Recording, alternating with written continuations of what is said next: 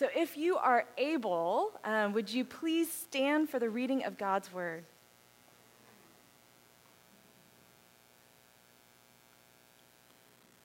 Psalm 146. Praise the Lord, O my soul. I will praise the Lord all my life.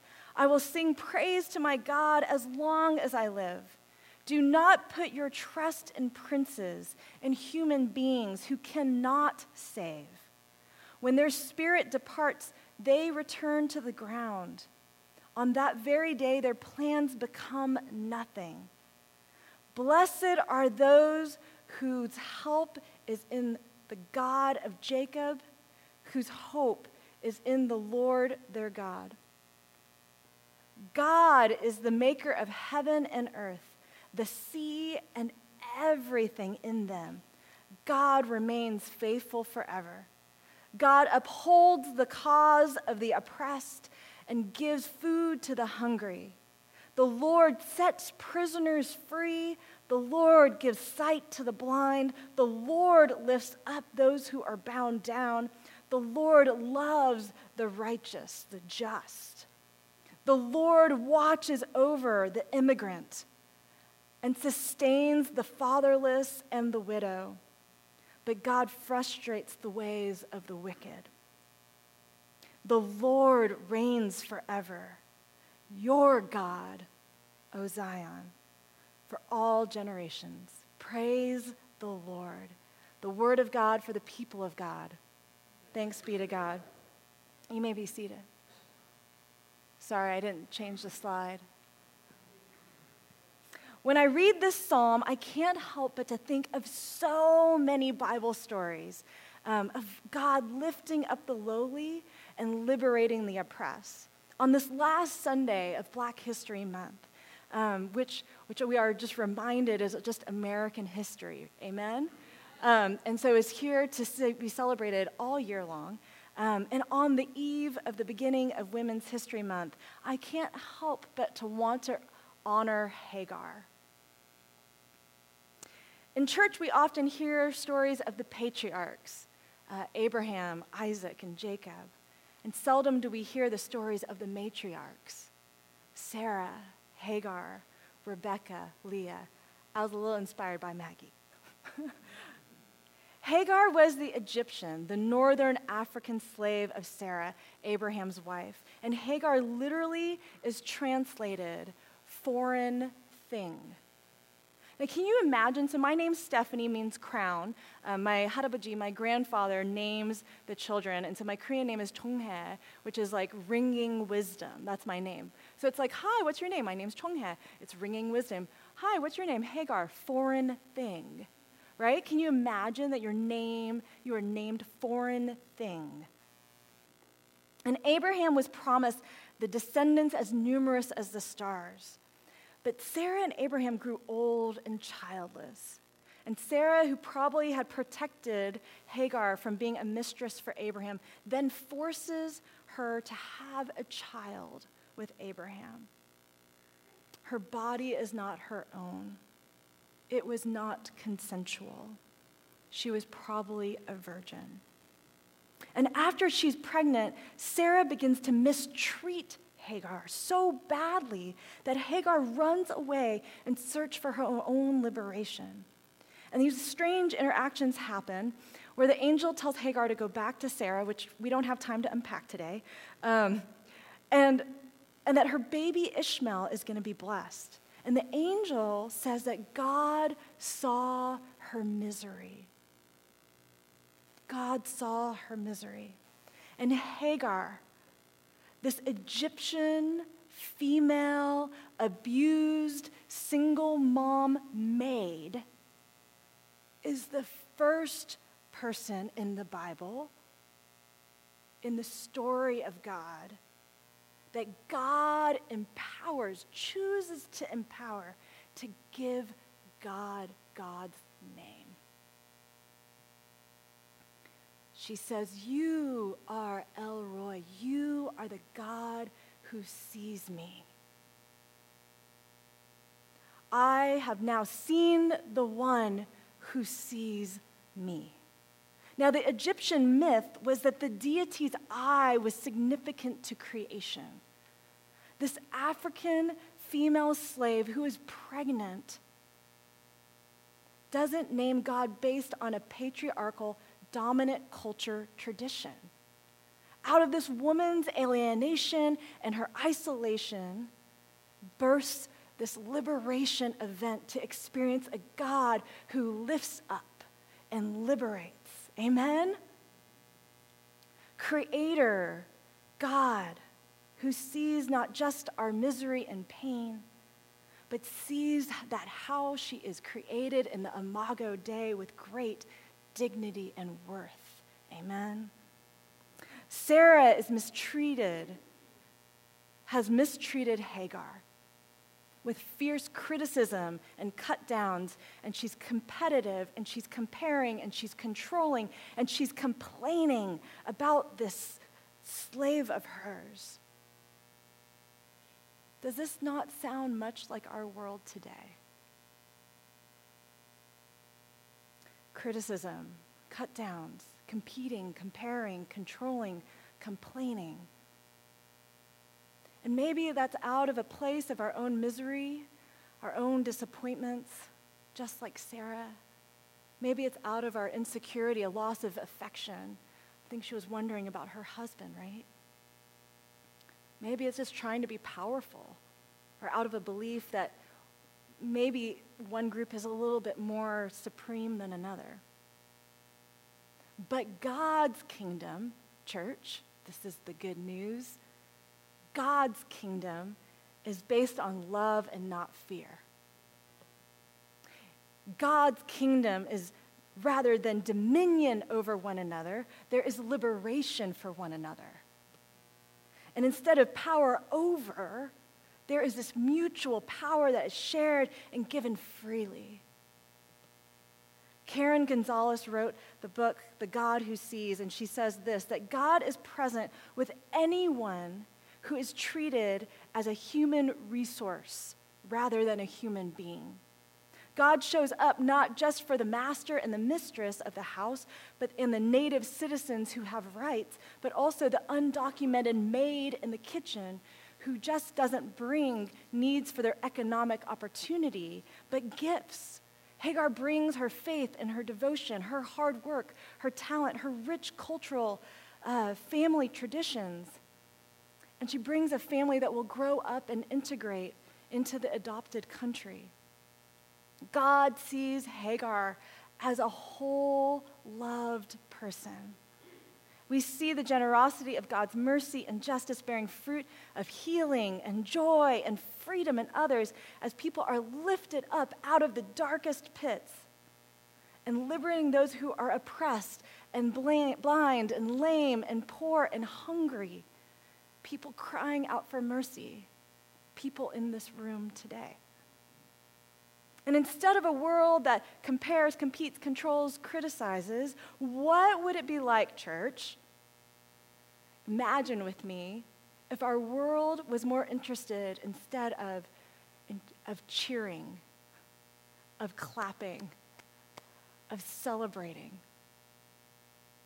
How countercultural would it be, not just as individuals, but as a church that genuinely lifted one another up? That would contemplatively see the Imago Dei, the goodness in every person, the goodness of God. That we courageously go into places that are foreign and uncomfortable to liberate others to be fully who God has called them to be. What would our world be like? It would turn it upside down, amen? Y'all know I'm Tajin. For those of y'all who are new, surprise, I'm a Texas Asian, which means that in Texas, cheerleading and football is only second to Jesus, which is just by a little bit. So this was me in the fourth grade. Yes, notice the perm and the front bangs. And so there's a little part of me that has loved watching on Netflix the docu-series Cheer. Has anyone seen that? No cheer people. That's okay. That's all right. I can explain it. So there's a there's a small Texas college called Navarro College, and they are the national cheerleading champions 14 years in a row. And they have this thing called mat talk. And when I was in drill team, I did a lot of mat talk. And so when you're cheering on your team, even when you're not actually dancing or performing, it doesn't matter because it's about the whole team, right? It's about all of us. And so sometimes you have to try out for every dance, and you may not make it. So you're on the sidelines, and so you cheer it on. And what I love is that there's this guy named Jerry who has the best mat talk ever. Jerry is a student who has been through an incredibly difficult life. And even though he doesn't make the mat, he continues to constantly uplift the team, understanding that it's not just about him and whether he individually wins or gets on the mat, but it's about the collective whole, the whole body or community, so to say. So Jerry is amazing at mat talk, and so what they've done is that they've taken Jerry to mat talk people on their way going into work. So I'm going to show a little video of Jerry mat talking people going into work real quick.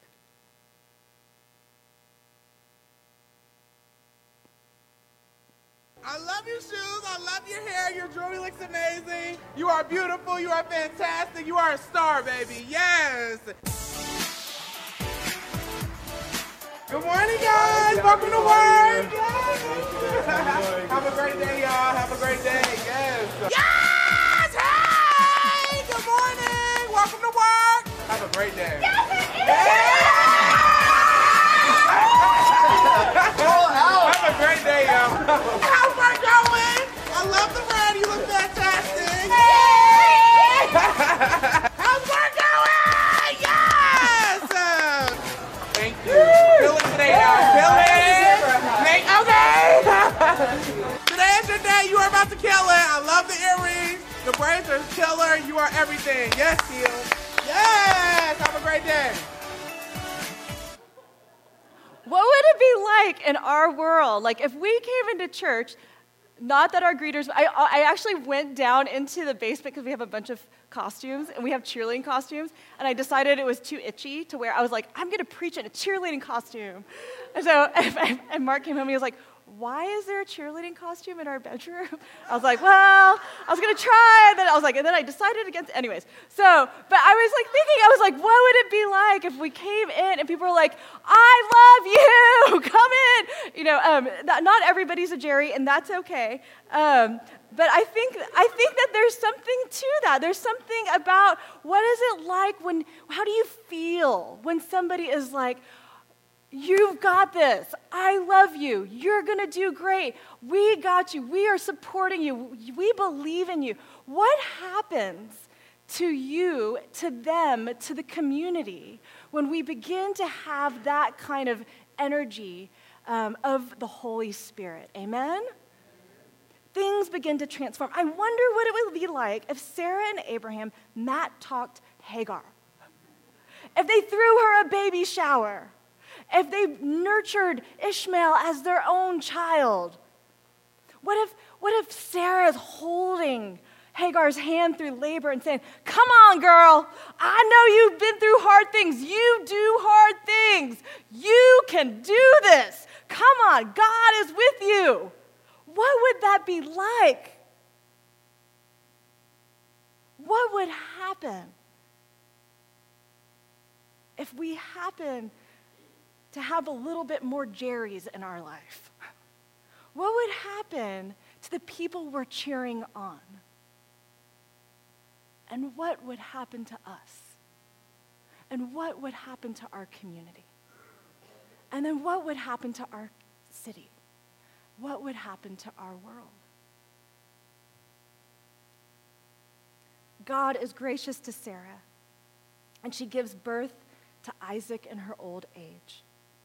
When Isaac is weaned, Sarah saw Hagar mocking her, and she told Abraham, get rid of that slave woman and her son.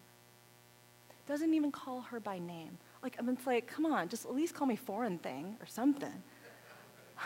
But no, that slave woman. And they send her off into the desert, and Hagar is so distraught that she puts her son under a bush because she can't bear to see him die. And she goes over and she begins to sob.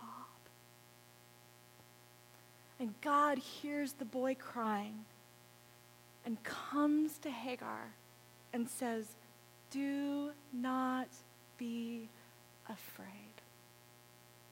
God has heard the boy crying. And this is what God says to Hagar. Pay attention, church.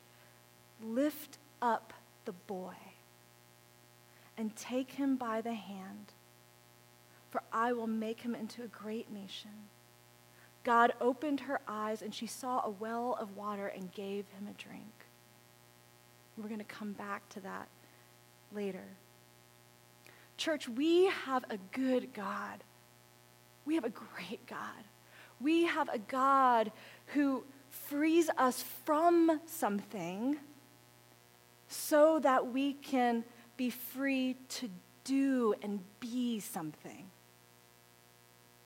Hagar is liberated in the desert from her oppression, and she is freed up to lift up her son.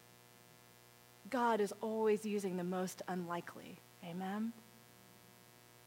So I did a word study on the word freedom, thinking that there would be some major repeated words, as Scripture does, but I was surprised. As I was reading the Old Testament, there was this wide diversity of words that are used whenever it's the word free from. And a very short list of free to. That's it. I'll tell you that story another day. Okay. God frees us from blame, pain, violence, slave owners, fault, fear, sin, restriction, anguish, trap set for me, common human burdens, care, ruler of people's chains, cords of the wicked, my prison, perversity of my mouth. Punishment, my favorite, yourself. Captivity, prison, dungeon of those who sit in darkness, the chains on your neck, oppression, captivity, slavery, chains on your wrist, people who ensue us like birds, enslave us. I was like, that's a typo. And prisons of waterless pits. Wow. That's from all the Old Testament. God frees us from. And I only found a very few of what God frees us to in this. To give offerings freely. To freely scatter gifts to the poor. To walk about in freedom. And then we get into the Jesus parts. And Jesus, this word freedom and free up, is used in such a specific way that Jesus proclaims his whole mission to be freedom for the prisoners and set the oppressed free. He frees a woman from her suffering who spent all of her money on medical bills for internal bleeding. And Jesus says, "You are freed from your suffering 2 times." Jesus frees a mute man's tongue to speak so that he can praise God. There is power in the name of Jesus to break every chain, break every chain, break every chain. And we see Jesus continually freeing people from legalistic, burdensome religious laws, illness, mental health, demon possession, greed, insecurities, sin, lack of faith, hunger, thirst, oppression, exclusion because of their gender, race, and class. And my favorite thing, he freed people from a good party ending because the wine ran out. I like that one. In the epistles, it's written that we are freed from sin and death over and over and over again. And then it says, keep your lives free from the love of money and live as free people that walk about in freedom that comes again. 2 Corinthians 10:8 and 13:10 says that Paul says to the church, God has given me authority or power for building you up, not tearing you down. Sarah had been given power as Hagar's master, and power is never given to tear down, but to build up. Ephesians 4:29 says, don't let any unwholesome talk come out of your mouth, but only what's helpful for building others up according to their needs. And I love this, that it may benefit those who listen. It's a witness, right? And I'm not saying that we just only say positive things. That's not always helpful. Our behavioral covenant talks about how constructive feedback is natural and necessary for us to grow. We all need it. I need it. But we need to be self-reflectively honest when we're offering constructive feedback. Is it to build a person or the church up? Or is it destructive comments to or about a person that tears down the church? Culturally, many Asian parents boast of their kids a lot behind their back to other people, not to the kids. Some of us need to maybe practice doing that encouragement directly to a person. And some of us may do it to a person, but might also need to do it behind the back. How do we begin as a church, begin to create a culture that loves and uplifts and bears fruit of liberation? There have been so many times in my life where pastors and mentors and sisters and brothers in the church have built me up. At times when I was so low and I just didn't believe that I could continue to go on. I remember, and I've shared this story before, when I was a missionary overseas and I came back, and that last year, every 2 months, someone died. So I had 6 people close to me die that year, and I fell into a pit of depression and grief. And I never thought that I could come out of that. And God lifted me up. My community came alongside and lifted me up out of the pit. And I remember being in a church that I dearly, dearly loved, a church of 4,000, and out of that 4,000 people church, only 2 women had ever gone to seminary. And so for me, I never thought that as a woman that pastoring would be for me.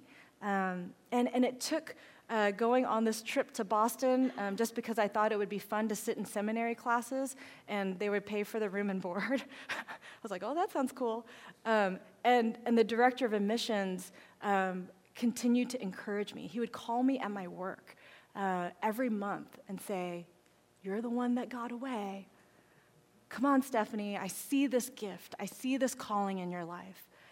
And I didn't believe in myself, but sometimes it takes the community of believers to call out the image of God, the gifting, the calling within one another, to build one another up, to lift one another up, so we can be free from all the lies and the enslavement that happens within ourselves and from our society, so we can freely go and be the people that God has called us to be. Amen?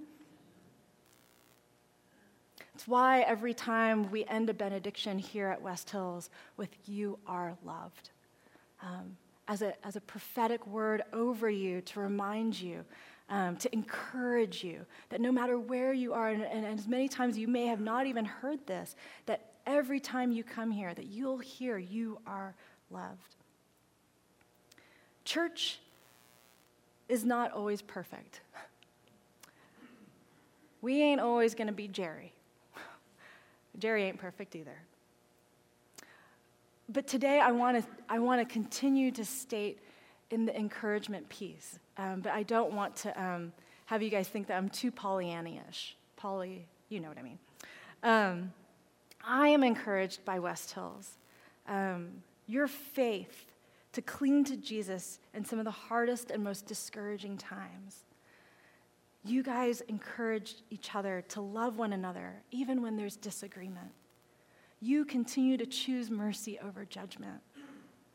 You assume the best, even when you don't even understand. You show compassion when somebody's in need and struggle. You continue to pray for one another, to visit one another, to send flowers and food and letters and phone calls and text messages. This is a church that encourages. I am always most encouraged when I hear of God's transforming work. To hear that when a liberating light bulb goes off to free someone who's been enslaved in a pattern of thinking or behaving that sets them free to live and love better. I am encouraged when I hear when people of color in our church say, I finally am beginning to feel like I belong here and that I'm seen. I am encouraged by the work that God is doing here. So why should we do this? One, it's just healthy. So think about it. We are the body of Christ. If one hurts, we all hurt. If one of us is rejoicing, we all rejoice. Why would you tear apart a part of your own body? Can you imagine that? Can we see that we all need all parts to function? And the scripture says that the ones that are least honored, those are the ones we need to treat with even more. In being able to do this, we are all strengthened. 2, it pleases God. Y'all, we have been waiting for this season. Elliot and Noah can play together. It's amazing. Noah was like, oh, when's it going to happen? When's it going to happen? And then there is no greater joy when Mark and I are in the other room, and we're like, oh, come here, it's happening. And you go over, and they're like laughing and giggling and getting along. There's no greater joy for a parent when the kids are getting along and playing well. There is no greater heartache when you hear your kids fighting and being mean to each other and rude, and you think, oh, a part of your heart just falls in pieces. I think God is the same way with us, church. I think there is no greater joy for God when he sees his children getting along, loving each other, lifting one another up. 1 Timothy says, I want to see people everywhere to pray, lifting up holy hands without arguing and disputing. We encourage because it protects our hearts. Hebrews 3 says, but encourage one another daily, as long as it's called today, so that none of you may be hardened by sin's deceitfulness. Woo! The encouragement to encourage others helps protect our hearts from being hardened by sin's lies. We need it. And 4, science. Just encourage just for plain science. In the book Social Intelligence, the new science of human relationships, it explores that the heightened prefrontal activity in your brain associated with encouragement and positive emotions enhances your mental abilities to creatively think better, to have more cognitive flexibility, and to process information. And it actually says that when you're feeling encouraged, get this, we're more likely to have an inclusive focus than a self-centered outlook. Negativity increases stress, fear, anxiety, depression, and low work performance. And the last is witness. I love that Jesus' farewell speech, the last thing he says to disciples is that the world will know that you belong to Jesus by how you love one another. Hebrews 10:24 says, let us consider how we can spur one another on towards love and good deeds, not giving up meeting together. Let's not give up meeting together, as some are in the habit of doing, but let's encourage one another, even more as you see the day approaching. In this study, in this one article, they did a study with 700 companies. 700 companies were interviewed, and the majority of employees said that they would rather have a caring boss than earn more money. That the actual ability to love and to encourage and to lift up was more important than money. Encouragement is a spiritual practice, it is a discipline, and it is counter-cultural shift. So what will this look like individually and systemically? 2 words in Scripture: to lift up and to speak up. So lifting up those who are down and hurting, taking the things that seem so depressed, so dead, and listening to the voice of God that is lifting you up and this person up. I love the story of Jesus, where Jesus heals this deaf, mute boy that has an impure spirit. It was so impure that it would throw him into the ground, into convulsions, and he would foam at the mouth. And Jesus commands this deaf, mute boy, the spirit, to come out and never enter him again. And the spirit shrieks, and the boy looks as dead as a corpse. And here we come back to Hagar. And this is what the Scripture says. But Jesus took him by the hand and lifted him up to his feet, and he stood up. The exact same language of Hagar with her little boy, Jesus also with another little boy who's distraught and disfavored and suffering. And Jesus took him by the hand and lifted him up. The second is to speak up against injustice. Proverbs 31 says, "Speak up for those who cannot speak for themselves, for the rights of all who are destitute. Speak up and judge fairly. Defend the rights of the poor and the needy." Jesus is Jerry cheering for people in the margins. When an oppressed people are lifted up, do we, like Sarah, begin to compete, complain, criticize, control, or cut them down? Or do we clap? Do we cheer? Do we celebrate? Do we see them as God does? Church, this is what this clapping, cheering, encouraging culture looks like. So, who watched the Oscars or knows of the Oscars? Okay. Y'all know in the Oscars, they got like a really limited acceptance speech time. And the first time in 92 years, a non-English film won Best Motion Picture. Okay, from South Korea. So, there you go. The movie was Parasite. And because the translator was interpreting, it literally cuts down their acceptance speech time in half. It is a tangible image of inequity. Renée Zellweger just won Best Actress right before they called Motion Parasite up to the stage. She talked for 4 minutes.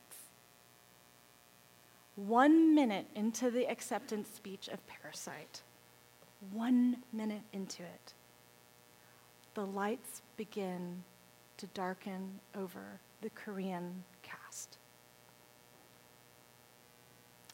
Let's watch a little video and see what happens next.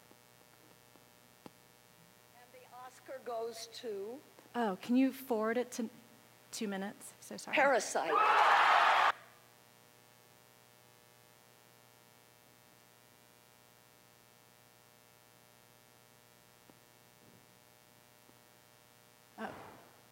Oh, little back. 2 minutes. 2 minutes. At 2 minutes. Keep going. Stop. I think that's good enough. I express my deepest gratitude and respect for all the members of the Academy for making this decision. Thank you.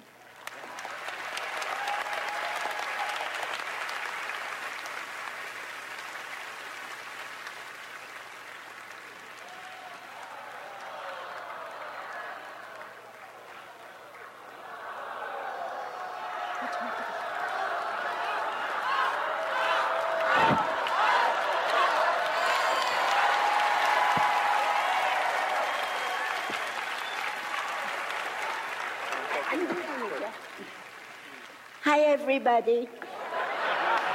Okay, you can turn it off. Here we are in the front row. Tom Hanks, one of the most popular, powerful people in Hollywood, uses literally his position in the front row to turn the lights back up, to empower an immigrant community to have more voice. He sees their worth and their value artistically, individually, creatively, and that it will bless the whole world. Up, up, up. That is who God is calling our church to be. The people who, whatever agency, whatever position, wherever we're at, whether you're a Hagar or you're a Sarah or you're an Abraham or you're an Ishmael or you're an Isaac, it doesn't matter. We should be the people speaking up, up, up, up. Bring the lights up on those who the world is turning the lights down dark. Amen? That is who we are and who God is calling us to become.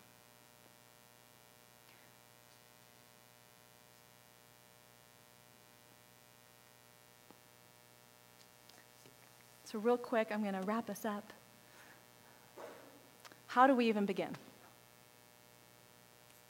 For some of us, we feel like the little boy. We just need to cry out. We just need to say, somebody, God, I need a Savior. I need someone to deliver me from my suffering.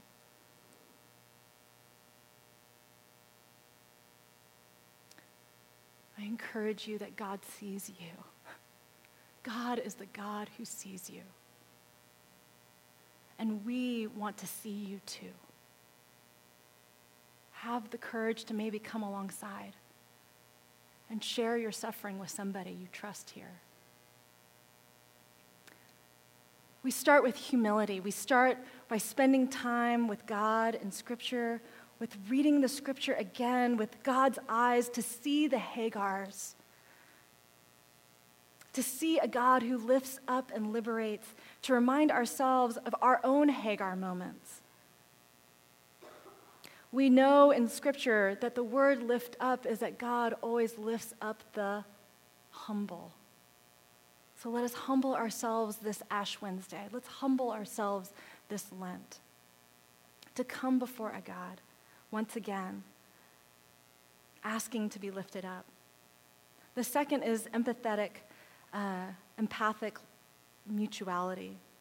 God is God, and I am not. God is God, and I am not. It's like something I have to repeat to myself. God needs to save us from our saviorism. I need to be careful when we talk about lifting others up and liberating to know that we are not the saviors. Amen? The reality is that we need people in the margins to lift up and liberate us mutually. We don't go necessarily to the margins to save people, but rather also to be saved, because Jesus is always close to the brokenhearted. We are a community that is intergenerational, which means that we don't dismiss our elders and we don't look down on our youngers. Amen? We don't use language of, oh, you're so young, or oh, you're so old. We don't do that. We see the dignity and the mutual gifting of every person in our community. We are multi-ethnic. We are gendered diversity. That came out weird. Socioeconomic, our marital status, single, divorced, widowed, single parent. All people are welcomed and have dignity and worth and value, and we don't isolate, but we rather integrate. Last is sometimes it's just like a Nike swish. Just do it. Don't overthink it. Just do it. Put faith into action. Here, sometimes, you ever do this? This happens to me a lot. Like I start thinking about someone, I'm like, oh, I wonder how that person's doing. maybe that's a prompting to say, give them a call, email them, text them, check in, see how they're doing. How can I pray for you? Reach out, check in on one another, pastor one another, love one another. And you never actually know what somebody's going through, why they haven't been around. It's not always the worst scenario. It's maybe they're suffering. Maybe they need some encouragement. And then last is, as we're doing this inwardly as a church, we're also doing it externally in the community. Brian Stevenson says that in order to do justice, we need proximity to suffering. And so I have an opportunity, as I preached a few Sundays ago about the guys at Stateville. As promised, we ordered their devotional, A Week in Prayer, where the guys who are part of the seminary program at North Park in Stateville Correctional Center wrote these beautiful devotionals. And so I have them over on the table for you guys to take for this week as you begin Lent, to read about their stories, to allow them to pastor you, to learn from them. And then I have another opportunity for us. They have given us all of their addresses. And so I have flyers there that if you want to start writing letters and building a relationship, a mutual relationship with some of these guys in Stateville, I have all their names and all their addresses and some instructions to help you begin to do that. Knowing that that lifting up and that cheering on and that encouragement is going to be mutual. Just because we're on the outside doesn't mean that we're more important. The guys on the inside are some of the best theologians I have met. They have much to encourage and teach us about faith in God's word. Church, I love you guys. And I love what God's doing here. And I pray that we continue to lift each other up, both inside this church and that it would explode and overflow outside into our community, individually, systemically, holistically, that it would set the captives free, even the captives in this room. And I'll end with this in Colossians. This is my prayer, that my goal is that they may be encouraged in heart, united in love, so that they may have the full riches of complete understanding, in order that we may know the mystery of God, namely Jesus Christ. May this be the blessing back onto you as you reach out and love and lift up, as God does the work in you, to you, and through you. May it come back to you as well. I'd like to invite the worship team and pray. Jesus, thank you so much for your great love. God, we pray specifically for those who are in a Hagar moment that need lifting up and encouragement. God, may we have the eyes of the God who sees, to see those who are holding back their tears, who are maybe crying so much that they can't even make it to church. May we reach out and be the hands and feet of Jesus, lifting them up, encouraging them, reminding them that they are seen and loved. May you be God. May you be the one who is greatly lifted up. May you be the one through all of this, be exalted and lifted high. We pray this in Jesus' name. Amen.